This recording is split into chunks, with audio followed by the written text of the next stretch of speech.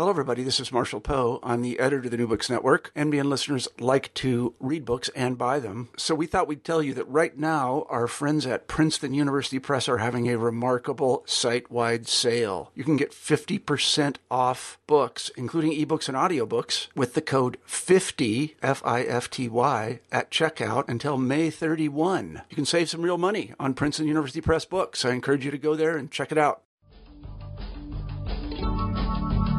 Welcome to New Books in Philosophy, a podcast channel of the New Books Network. I'm Carrie Figdor, and I'm a co-host of the channel along with Robert Talisse. In our bi-monthly podcasts, we talk with philosophers about their ideas as expressed in their newly published books. Today's interview is with Paul Thagard, professor of philosophy at the University of Waterloo in Ontario. His latest book, The Cognitive Science of Science, is just out from the MIT Press.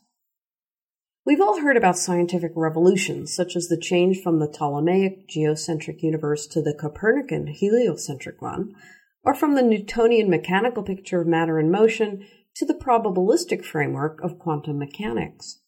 Such changes are the meat and potatoes of historians of science and philosophers of science. But another perspective is from the point of view of cognition. Thinking about thinking is what cognitive scientists do, and the cognitive science of science is thinking about how scientists think.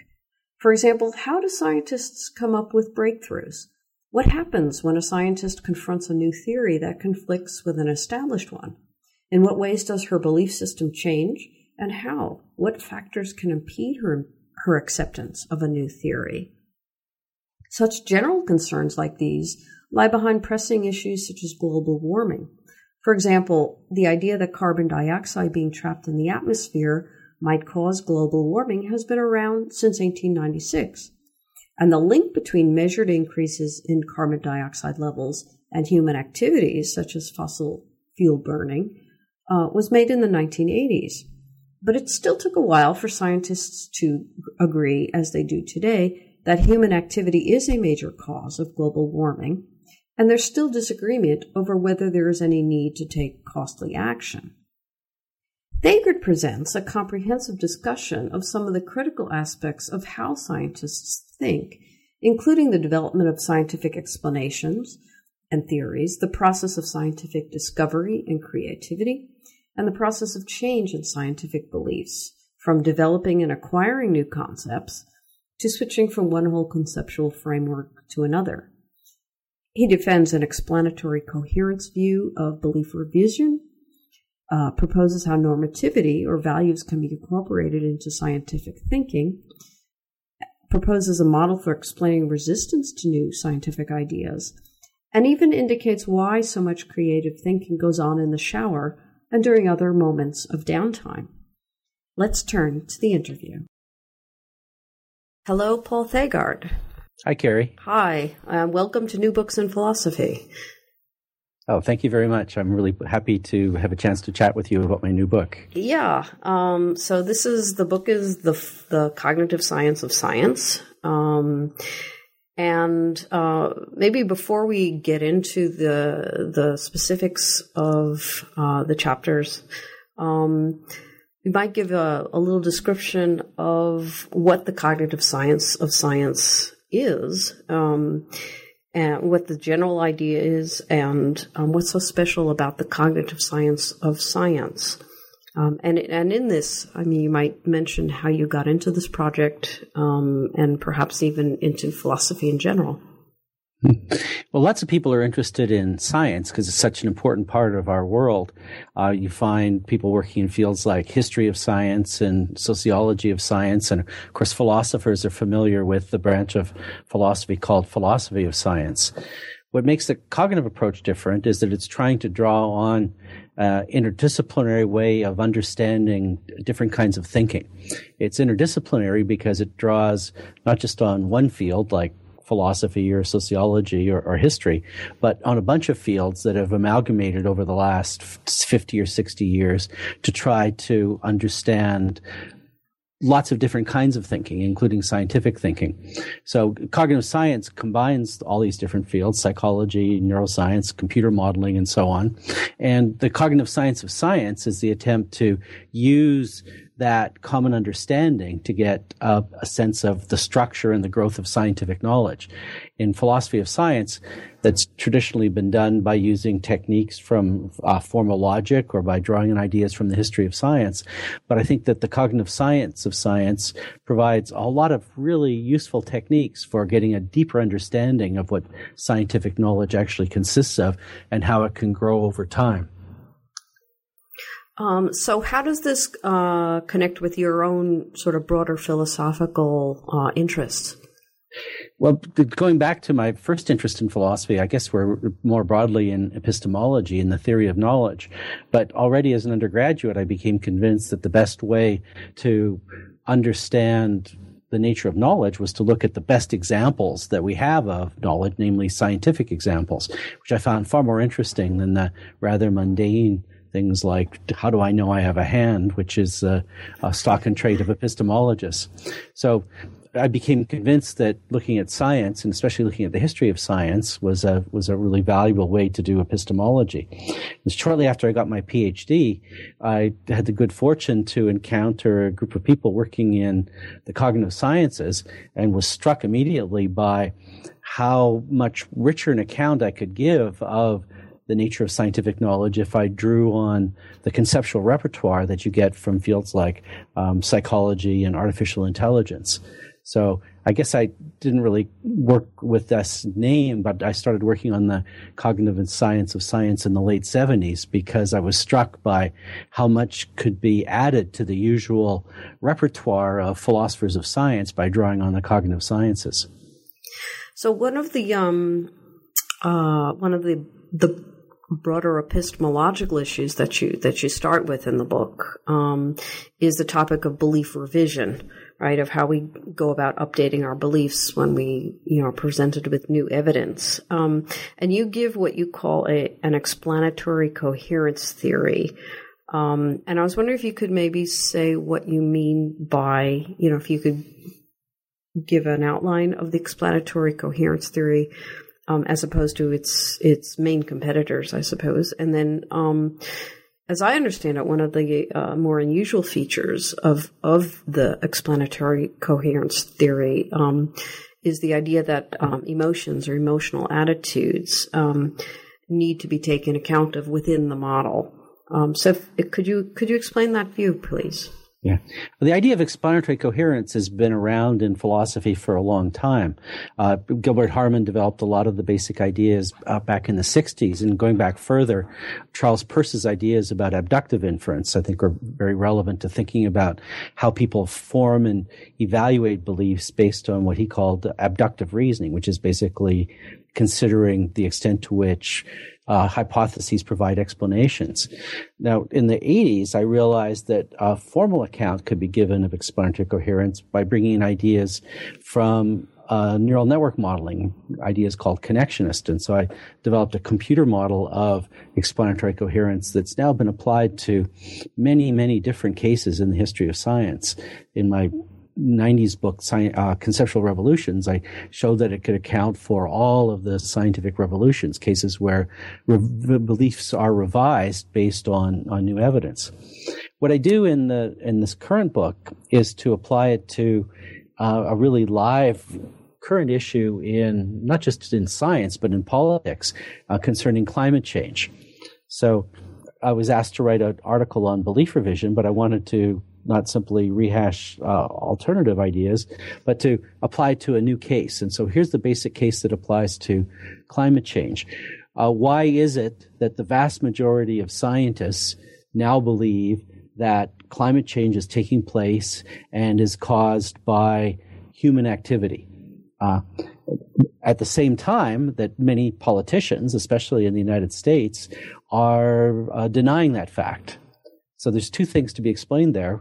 What has made scientists who didn't think much about climate change until the last few decades almost unanimously adopt the view that the cause of global warming is human activity, whereas lots of politicians and oil company executives want to deny that.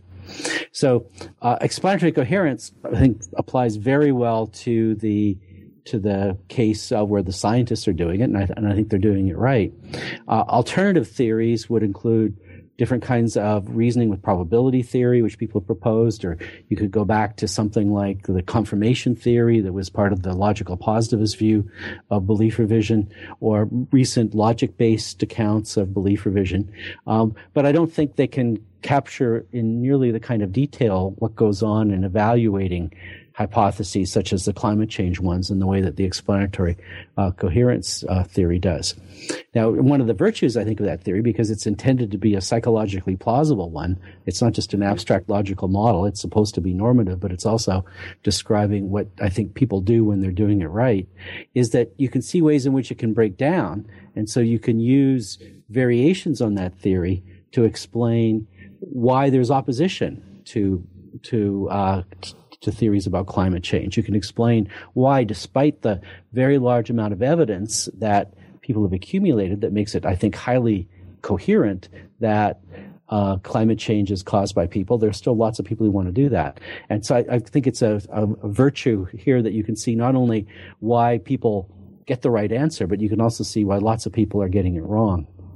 So is the resistance by non-scientists? Is your theory explaining resistance among scientists, and how that resistance gets slowly broken down, and why there remains that resistance by non-scientists? It should be able to do both. In the cases of scientific revolutions that I did, I was able to explain why one theory was dominant at a time, but then lost its dominance because collection of new evidence and the development of alternative theories allowed for the adoption of a new theory that had more explanatory coherence. Famous examples are things like Einstein's theory of relativity or Darwin's theory of evolution. In the case of the climate change, there really isn't much opposition among scientists to the basic claims that climate change is taking place and that people are causing it. It's something like 95% acknowledged by scientists. So there's no opposition there to be explained. The opposition is from the general public and from politicians and from oil company executives, and that requires a different kind of psychological mechanism to explain why it is they're not going along with the scientific consensus.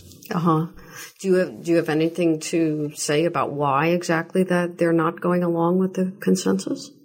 Sure. In order to do that, I supplement the explanatory coherence theory with an idea drawn from social psychology called motivated inference.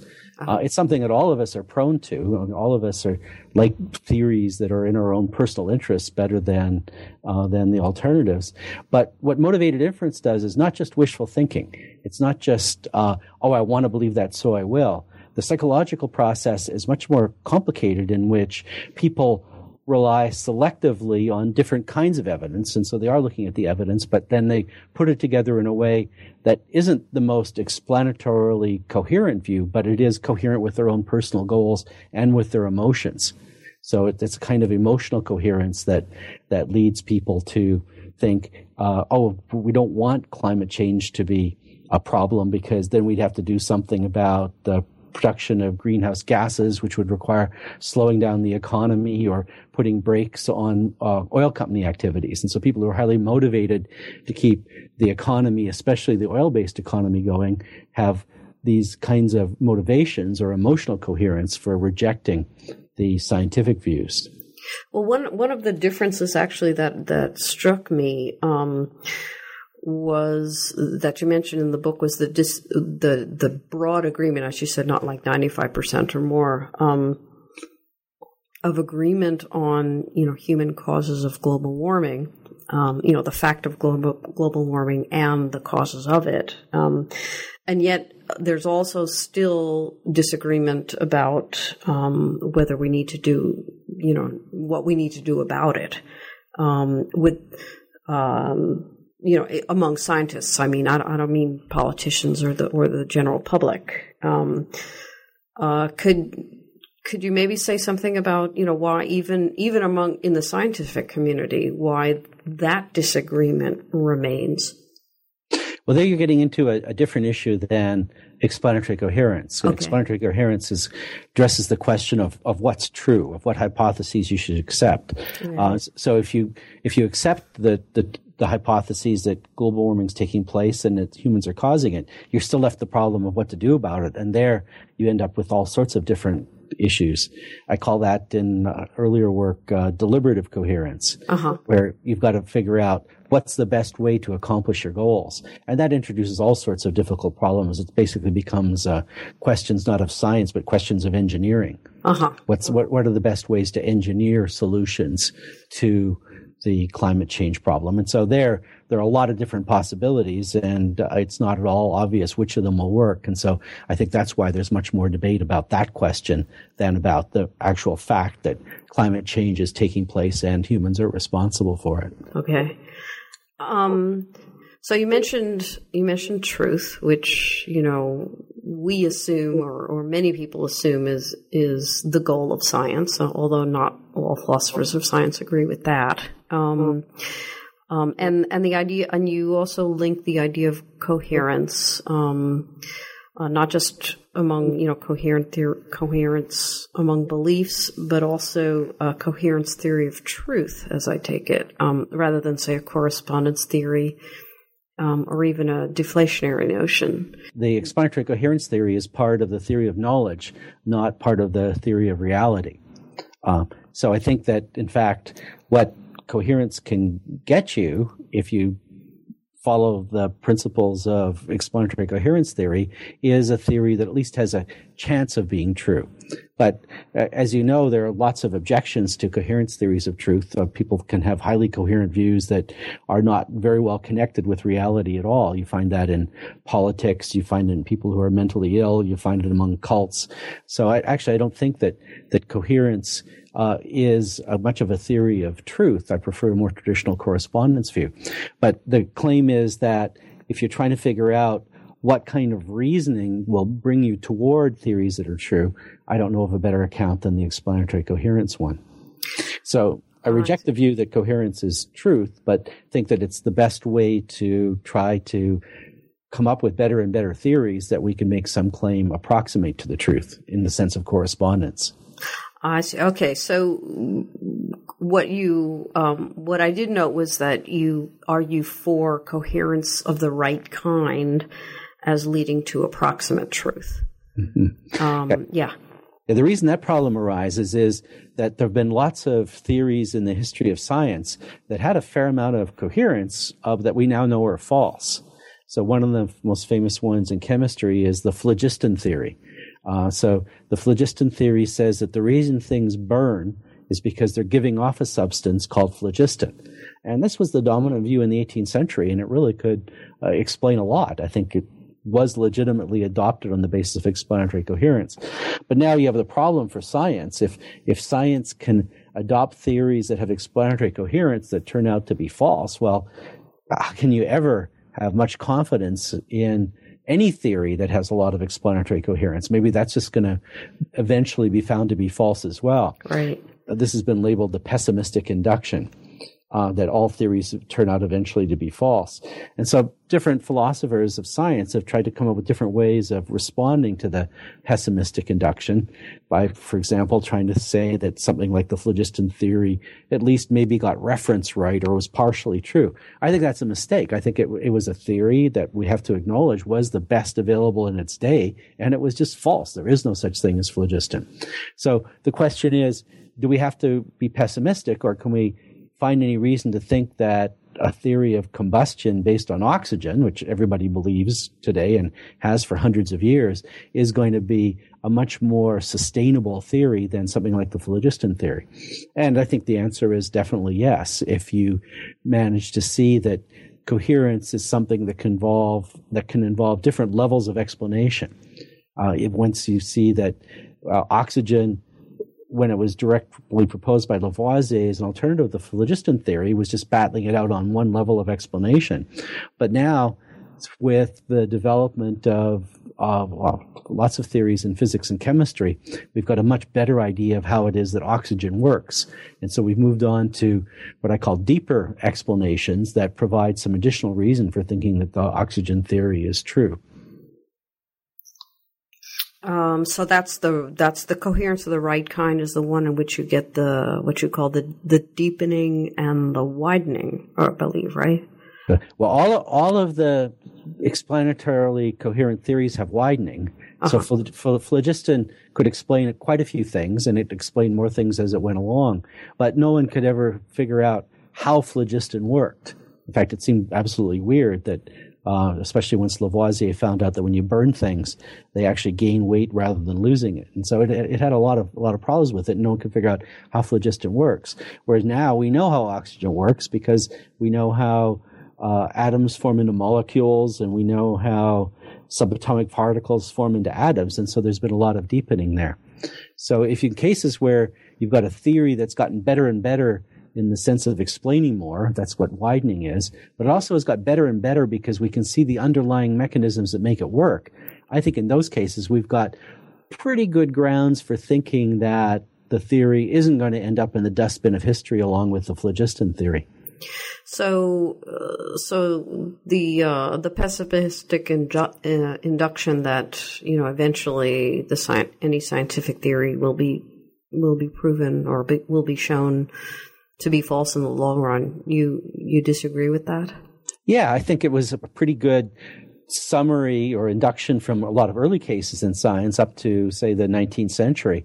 But there have been many cases since then where we see theories that have survived very well, and they've just gotten deeper and deeper. A great example is Darwin's theory of evolution. When Darwin proposed his theory of evolution by natural selection, it deservedly got accepted because it had a great deal of a coherence with lots of different facts. But no one really knew how some of the aspects of it are going to work. In particular, Darwin didn't have a good theory of how it is that when there's variation in parents, they pass those variations on to their offspring. He didn't have a good theory of variation. He had a really kind of ad hoc one. But in the 20th century, genetic theory developed, and that provided a deepened explanation of how the variations that need to be passed on from the parents in one species to their children can operate. And so that's a wonderful example of a theory that's been deepened and thereby got additional explanatory coherence. So like the oxygen theory, Darwin's theory, I don't think is going to be overturned because it's gotten broader and broader over the years, but it's also got deeper and deeper over the years through the identification of the mechanisms by which it operates. So in a sense, in major areas of science, we can sort of see an end of science in a way, other than, just sort of day-to-day activities, but a sense where maybe just there aren't any more revolutions to happen. It's over. Oh, I don't see any prospect for the end of science, given all current theories have some problems. Just look at, for example, what's happened in biology in the last decade. People thought they had genetics sorted out, but in the last decade, people have realized that the simple model that genes produce proteins that can lead to different behaviors was not right at all, and that the genes have to be chemically modified in order to do a lot of interesting things. This is called the theory of epigenetics. Yeah. So biology is changing quite dramatically right now. Even in physics, there are people looking for major alternatives to the two dominant theories, relativity theory and quantum theory. Both of them are extremely successful in their own domains. The problem is that they're not compatible with each other. Yeah. And so people think there has to be something deeper that can unify them. That's why people are looking for different kinds of quantum gravity theories. So I don't see any prospect at all for any of this ending. Ideally, we can just keep on getting theories that are wider and theories that are deeper. One of the things that happens, though, in these kinds of developments is you get an understanding that involves not just completely throwing out the old theory like phlogiston, which turns out to be just a mistake, or the theory that species were divinely created by the decision of a deity. That one does get thrown out along with Darwin's theory of evolution comes along. But rather, I think it becomes more common to get some understanding of why the old theory was only partially correct. And so you don't actually abandon the old theory. So one classic case of that is when relativity theory came along.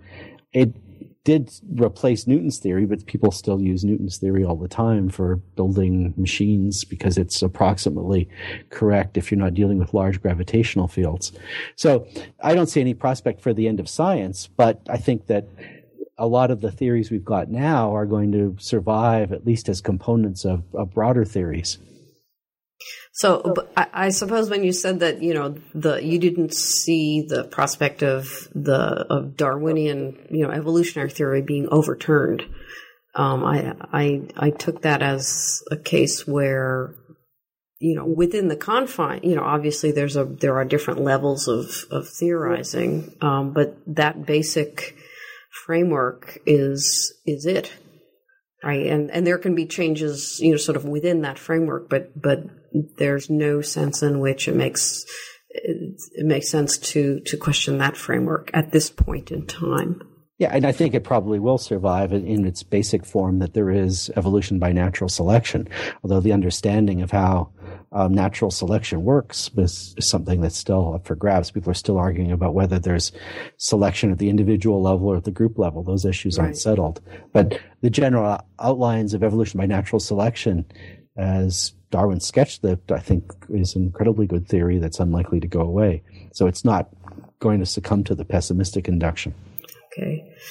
Let me turn to the idea of your discussion of creativity.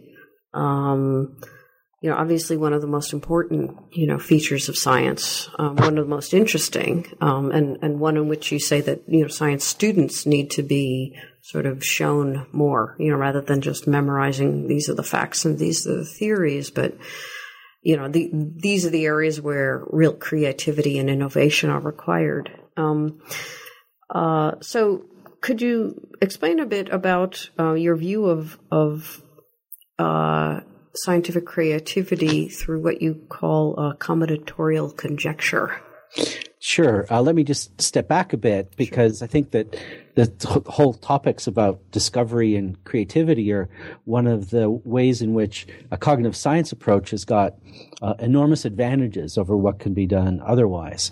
Within a framework of formal logic or within a purely historical account, it becomes hard to explain how it is that people, in these cases scientists, get to come up with creative new ideas. And it was really an interest in discovery, when people like Darwin, that most intrigued me about looking to cognitive science.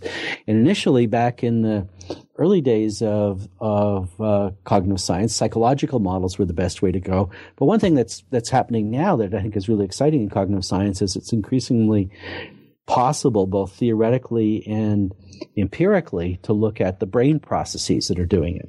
So we could think about creativity as involving new concepts, but we can think about concepts as patterns of activity in the brain. Mm-hmm. And so that means we can start to think about the neural processes as well as the psychological processes that are responsible for creativity. Now, one of the psychological processes that people have long been interested in is the idea that new ideas come about just by combining old ones. Many 20th century writers on creativity have discussed it. Margaret Bowden's one of the best known, but the idea actually goes back to the 19th century. So far, I've been able to trace it back to someone with the improbable name of George Washington Bethune, who wrote a book about genius in the middle of the 19th century. But it's an idea that lots of people have had, and I think it's a powerful one, that it's not a mystery where ideas come from. They don't just get pulled out of the air. The way you get new ideas is to combine old ones.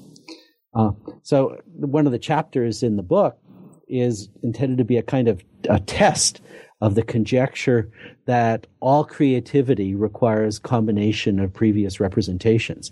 Many people have assumed it. In fact, I assumed it. But somebody challenged me on it and said, well, how do you know that that's true? What's the evidence for it? Because people usually just give it anecdotally. They just say, oh, well, we think about Darwin. He had evolution and he had natural selection, which he got by analogy to thinking about breeding. And so that's where natural selection comes from. It's definitely a combination. But who says that's all of creativity?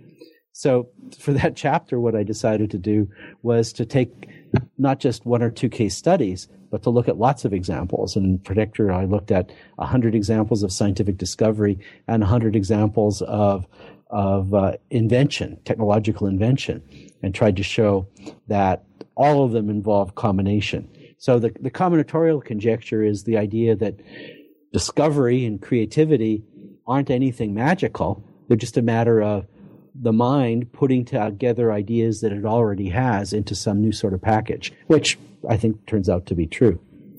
Well, I guess there's two different ways in which I'm not sure. Okay, one way to think of it is, you put two things together, and another is you put two things together and then something, sort of emerges. Not in other words, there's the idea that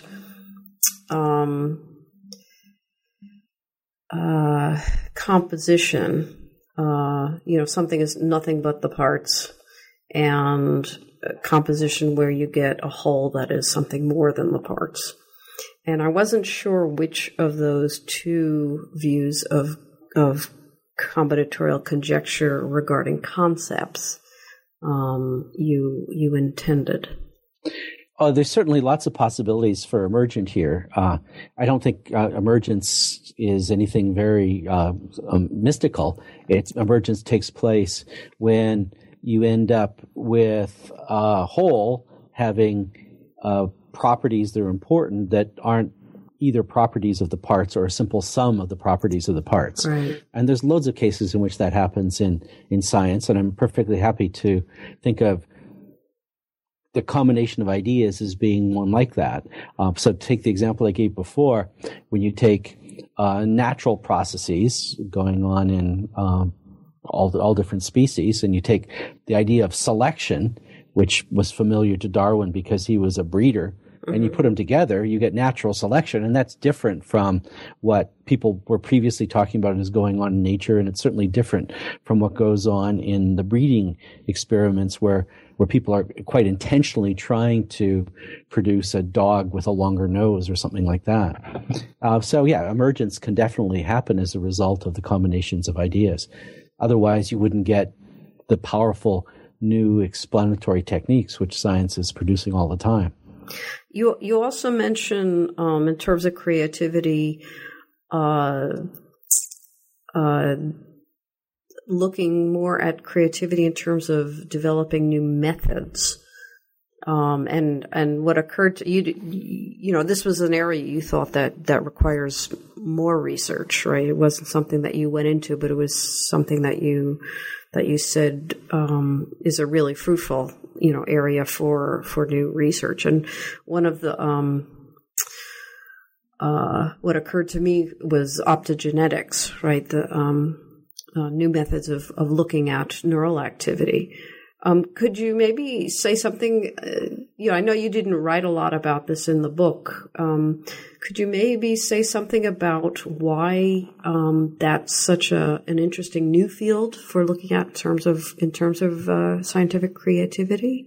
I have to say this is something that's currently on my to-do list. Oh, okay. I've been calling this procedural creativity because I realized after writing that chapter, the chapters on creativity in the book, that this had been neglected. There's lots of work by me and by other people on how new concepts arise from combinations or how new theories can arise from combinations of concepts. But I only realized, partly through some work I've been doing looking at artistic creativity, that the development of new methods is really important too. We think of things, for example, in literature as the stream of consciousness way of writing that became popular in the early 19th century. So there are new literary techniques in the same way there are scientific techniques like the optogenetics ones you mentioned that are really important. But actually, I don't know any literature at all in any of the fields that are interested in creativity and discovery that have looked at these sorts of methods. So what needs to be done is acquisition of or identification of a lot of different key kinds of procedural creativity that takes place, and I try to get an understanding of the sorts of reasoning or the sorts of combinations that go into them. But I wish I had an answer for you now, but that's intended for a book on creativity I hope to write someday. Well, and one other thing about creativity was I once came across an interview with Lyle Lovett, in which he says something like, the shower is just so incredibly a creative place to be, and he's not sure why. Maybe it's the hot water or something like that. Why is it that some contexts are more conducive to creative thought than others? Well, one of the chapters in the book is about creativity in computer science, where we found that there are lots of computer scientists who say something very similar to Lyle Lovett. And so what could country music and computer programming have in common? And it does seem that there's something like a shower effect in both cases. I think that has to do with, in fact, the combinatorial process. So when you're doing very focused sort of problem solving, where you're trying to write a song or you're trying to write a computer program, you're usually working with a set of things that are assembled. You've got the things in front of you. And so it's not particularly creative because you're not bringing things into juxtaposition that aren't normally juxtaposed, which is a crucial part of it. One reason I think that the shower or going for a run or the first thing you wake up in the morning, which is when I tend to be most creative, is because the ideas have been jumbling around, and so they're not subject to the usual kinds of logical reasoning or rule-based problem solving, which is what we do when we're really focusing on something. So I think the reason that showers and other kinds of relaxation activities can be really creative, it's because you get away from the standard stock of ideas that you normally have active at a time, and you get the chance to jumble together things that weren't previously connected. So given the combinatorial, conjecture that you make, do you think there's some sort of basic set of concepts, like a periodic table of concepts that we kind of consistently call upon to build up the larger concepts? Maybe down at some really fundamental level. I'm sure you're aware of the disputes in the history of philosophy and in current cognitive science about the extent to which ideas are innate. Right. So there's got to be some basic things like the nature of object or the nature of number that seem to be either born into every human being or at least learned very, very fast. And so that sort of thing would be the primitives. But that's not very explanatory for the really interesting kinds of creativity in science or the arts, because by the time you're doing creative things as an adult, I don't think you're working with these primitives anymore. You're working with the ideas that have been built up over decades of work and that have gotten far away from the primitives. So it's not a way of combining the primitive ideas that babies are born with or acquire right away. It's rather a matter of taking the stock of ideas that are around in the science of the time and coming with new ways to combine them. So let me just get more specific on the concept or the issue of conceptual change, which has gotten a lot of attention throughout the philosophy of science, and in particular, from Thomas Kuhn and the whole issue of incommensurability between conceptual frameworks. So you present a nice series of examples in which you're comparing different conceptual frameworks for explaining theological, qualitative, and mechanistic. And of course, this is very very relevant today when we're talking about explaining the mind mechanistically through neuroscience and down from there to lower biological mechanisms. So maybe you could say something about the difference between these frameworks, maybe going through one of your examples, and then I guess how you bridge the incommensurability issue. Mm-hmm. That's a fascinating question. So maybe the best example to pick is the one where most people are more familiar with, and I am too, which is the question of mind. How do we understand how mind works? So traditionally, and among people who still have traditional views, the basic understanding of mind is theological. And the mind is the soul. It's something that God made to enable people to think with. And so that would be the explanation. Now, obviously not a very good scientific explanation, and I think it's being superseded by ideas from psychology and neuroscience, but still, for lots of people, that's the dominant way in which they think about the mind as the soul, which is a theological idea. It's tied in with ideas about immortality, with ideas about free will that many people naturally find very appealing. So that's the theological view of the mind. Qualitative ideas are ones where you try to associate some kind of a feature with the mind, not necessarily a theological feature, but something that's supposed to be a special property. I'm not sure, perhaps a better example of that, it comes from biology, where people had theories of life in the 19th century that said that things are alive because they have a vital force. Some versions of dualism that aren't theological are a bit like that too. I think that there's properties of mental phenomena that are just qualitatively different from anything physical. What I think has happened routinely, though, in the philosophy, in the history of science, is that the theological and the qualitative explanations have given way to a mechanistic one.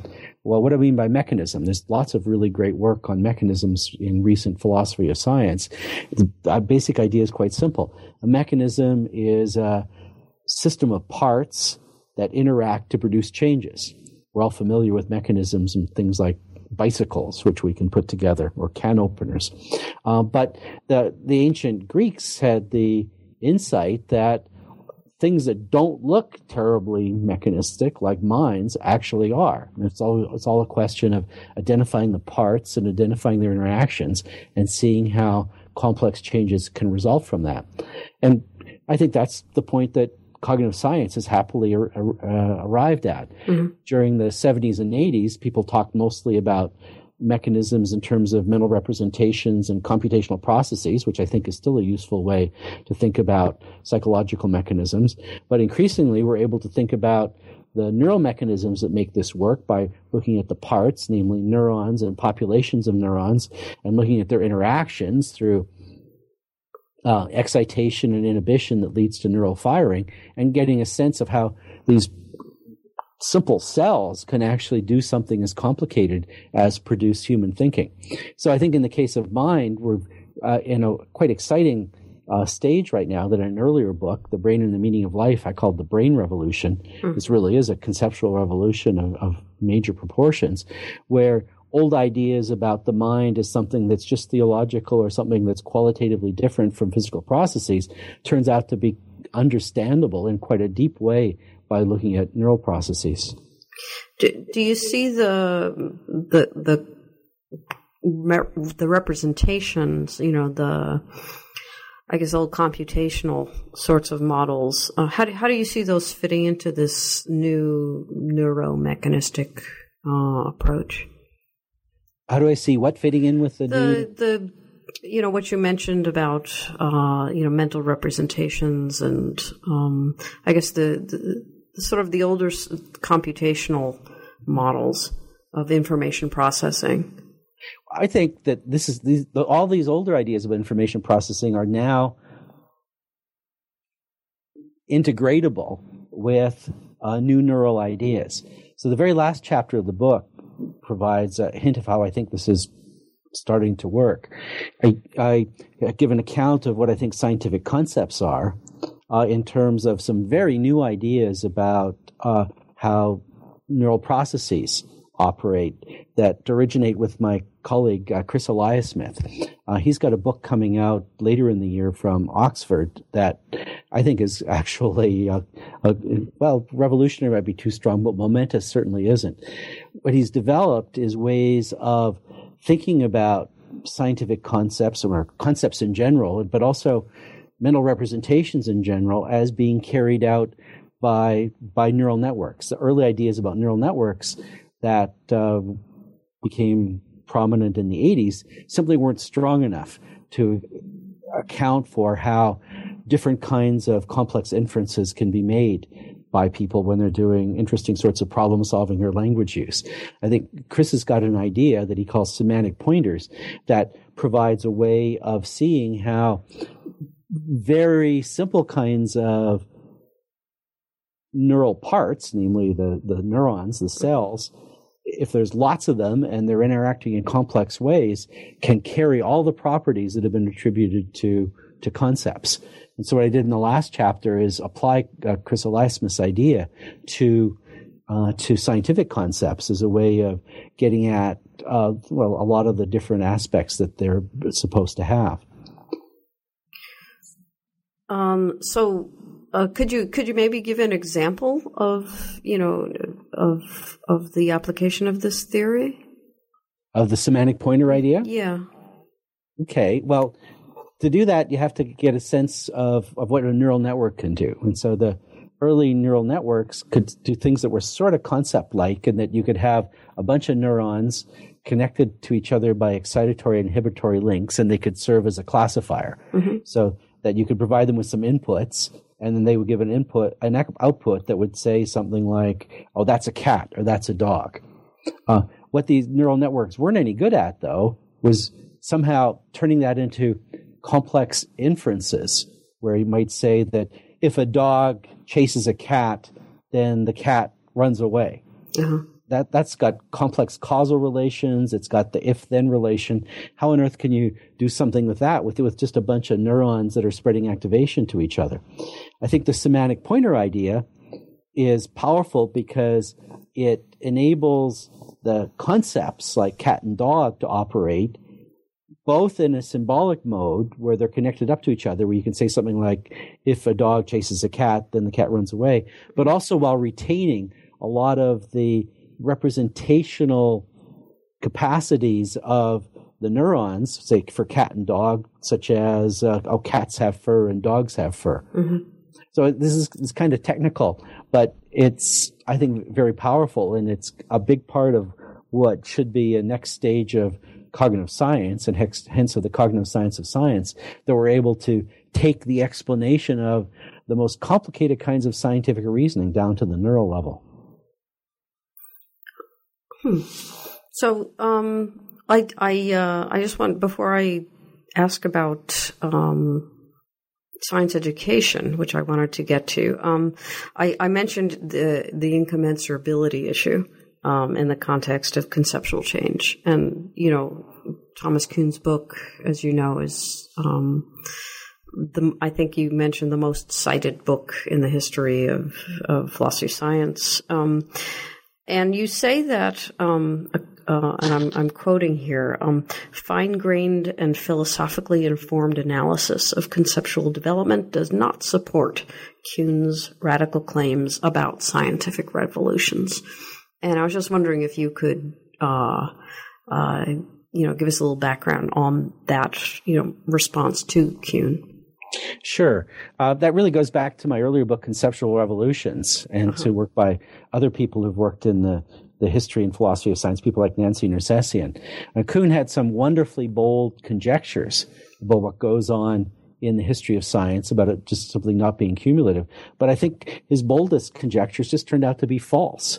His radical claims about incommensurability, saying that people live in different worlds and there's just no way in which they can understand each other, are just wrong. If you look at the history of science, you can see that, in fact, most people during the Darwinian Revolution adopted Darwin's ideas. Most people were, in fact, taken by Lavoisier's idea about oxygen and rejected phlogiston. So that he simply was historically wrong about the degree of incommensurability that was supposed to have operated in those cases. There's certainly lots of interesting kinds of conceptual change. The conceptual frameworks that people are working with are very different. I'm talking about introducing as part of the brain revolution,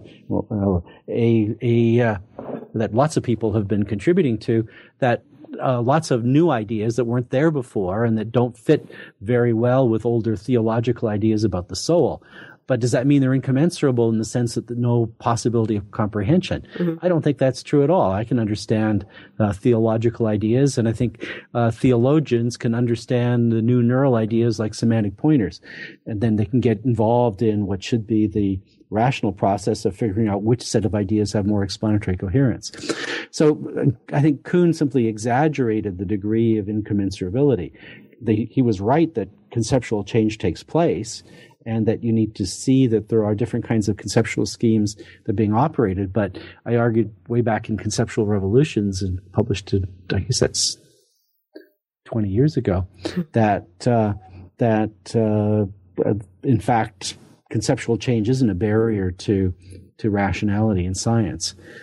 I guess there's a kind of incommensurability that might be seen to be arising now when you've got science education taking place where some people just don't want to hear about Darwin. But what's going on there isn't conceptual change in the radical sort that Kuhn was talking about that would prevent understanding.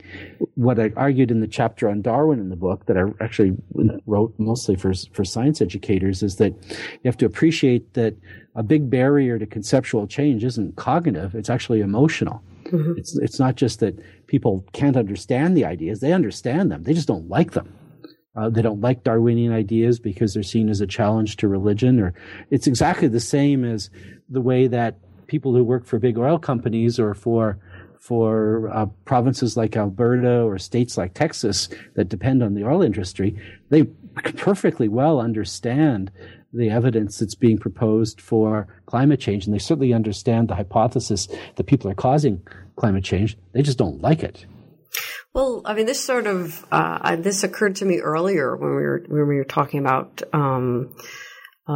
belief or vision among scientists. So there's a sense in which one might say something like, well, if it's one thing to talk about the public being recalcitrant to these changes because to different ideas because they have these various religious commitments or personal commitments or economic commitments of some sort. And that's okay because they're not scientists and they're not trying to seek the truth. They're not trying to, objectivity may not be their goal.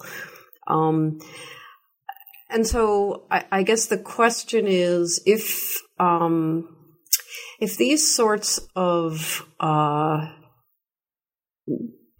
emotional, you want to put that, emotional attitudes, are part of a model of belief or vision, even in science. To what extent does that appear to undermine the idea of science pursuing, pursuing truth and being objective, the objectivity of the scientific enterprise? It makes it really complicated because you can't say that, it should be obvious that if people just manage to plug in the right probabilities, everyone will come to the same conclusion. People aren't probability engines. I think they're coherence engines, and the human mind doesn't neatly compartmentalize into cognitive and emotional components. Everything we know about the brain finds that what we think of as cognitive parts are intensely interconnected with what we think of as the more emotional parts of the brain. And in fact, I think that's a good thing for decision making and also for deciding what's important enough to think about. The fact that emotion and cognition are tightly integrated in the brain is actually a strength, not a weakness by and large. That's what provides us with the kinds of focus and motivation that can only be put artificially into computers. So that's basically a good thing that we've got that, but we'd have to realize that sometimes it leads to serious distortions. It can allow people who have got the knowledge to recognize climate change as a problem and still continue to ignore it, or it can allow people who ought to know enough biology to see that evolution by natural selection is a powerful explanation of the origin of species, but nevertheless want to circumvent it. So it shows just how deeply psychological these kinds of conflicts are. So how would you describe then the notion of objectivity in science? Partly at the individual level and partly at the social level. I don't talk in this book much about social processes, although that's certainly an important part of science, where one person's biases are not the same as others. And so having people operate in groups can be one way of at least canceling out the personal motivations. But a lot of it, I think, is just a matter of training and education, so that scientists are, by and large, trained to appreciate how theories can be evaluated based on the evidence. They get a sense of what evidence is. They get a sense of what studies are good and repeatable and robust and done in a reliable way using good instruments. And so that's part of scientific training. And I think it would be a very good thing if people much more broadly had a sense of what the difference is between good evidence and worthless evidence. Something even that I think philosophers could stand to use. You still find people in different kinds of analytic philosophy of mind who think that their own intuitions about stories they've made up about people tell you something about the mind, which is a very different notion of evidence than you'll find in scientists who get a sense through their training and their experience of what makes an experiment good evidence or not. Yeah. The issue of science education. One of the things that you wrote, I thought was extremely provocative. You said that science education involves cultural remediation and even psychotherapy, in addition to more cognitive kinds of instruction. And so I was wondering, well, does that mean that anyone who's, say, skeptical about the methods of science in favor of religion, or as you just mentioned, the dictates of intuition, is anybody who's skeptical about science in those ways in need of psychotherapy? Well, I didn't mean to suggest that they were mentally ill. I didn't mean psychotherapy. But I mean, one of the things that psychotherapists tend to do with people is, this is the cognitive kinds of psychotherapy, not Freudian kinds. In cognitive therapy, you get people to talk about what their beliefs are and whether they're based on good evidence, and what the goals are and whether they're consistent with other sorts of things. And so you allow people to get a better understanding of the origins of their beliefs, some of which may be false and causing them great distress. So I didn't mean psychotherapy in the sense of curing a mental illness, but taking into account some of the same things. So if you have students, or you can also be teachers, who are highly skeptical of the Darwinian theory, I think it does help to appreciate that what's going on there is not just a matter of explanatory coherence. It's not just that there's an alternative theory, such as the creationists proposed, the modern day ones, I forget what it's called, the theory of intelligent design. Yeah, which is supposed to be an alternative theory. But it's not just a question of an alternative theory that may compete in some legitimate scientific way, given that, in fact, there is a huge amount of evidence for theory of evolution and not very much for this one. The explanation of why people prefer intelligent design can't be, in fact, one that involves explanatory coherence. You have to get into the deeper questions that are intensely emotional, that are tied in with goals. The goal in this case is that people want to retain their traditional religious views. And I think if you try to ignore that and try to say, oh, it's just a question of scientific evidence, you're not going to understand why the large opposition to Darwinian theory still survives in some jurisdictions. Do you see some sorts of similar obstacles to accepting a more mechanistic view of the mind as well? Oh, definitely. That's a case where the conceptual change is not just cognitive, it's also emotional. Yeah. Lots of people just don't like the idea that mind operates on mechanisms. I get this in teaching quite often, usually by about halfway through my introduction to cognitive science that I teach to 100 students or so a year. I see them starting to, squirm because they're starting to think, well, does this mean that I'm a robot? And of course, I have to explain to them that there are different kinds of mechanisms and people are much more complicated than any robots that are currently being developed. But people, in this case students, definitely do find it disconcerting to think that the mind might be open for mechanistic explanations. One of the big issues, which is one of the central topics in philosophy, of course, is the question of what does this do to freedom of the will? Yeah. Does this mean that my actions are cause? Does that mean that everything I do is worthless? I don't think it does at all. I wrote my last book, The Brain and the Meaning of Life, to try to argue that even given all that's being learned about neural mechanisms and their incredible success in explaining lots of aspects of human decision making, there are lots of ways in which life can have value and meaning, even though we're going through major conceptual changes and throwing out those old wonderful ideas like immortality and free will. That's sort of the two different questions. We're running out of time, but I did want to pursue two strands of what you just said. One is the idea that, we are in this sort of conceptual revolution in a way, and that at some point your students, mine too, sort of say, well, geez, am I just a machine? And of course, it all depends on what you mean by a machine. There are different kinds. And there was a comment that you made in the book that the ideas of emergence are hard. And I was interested in pursuing, why you thought that was. And then for a final question, the idea of values in science, where these where values are supposed to, play a role in science when it's not a negative one of producing bad types of bias.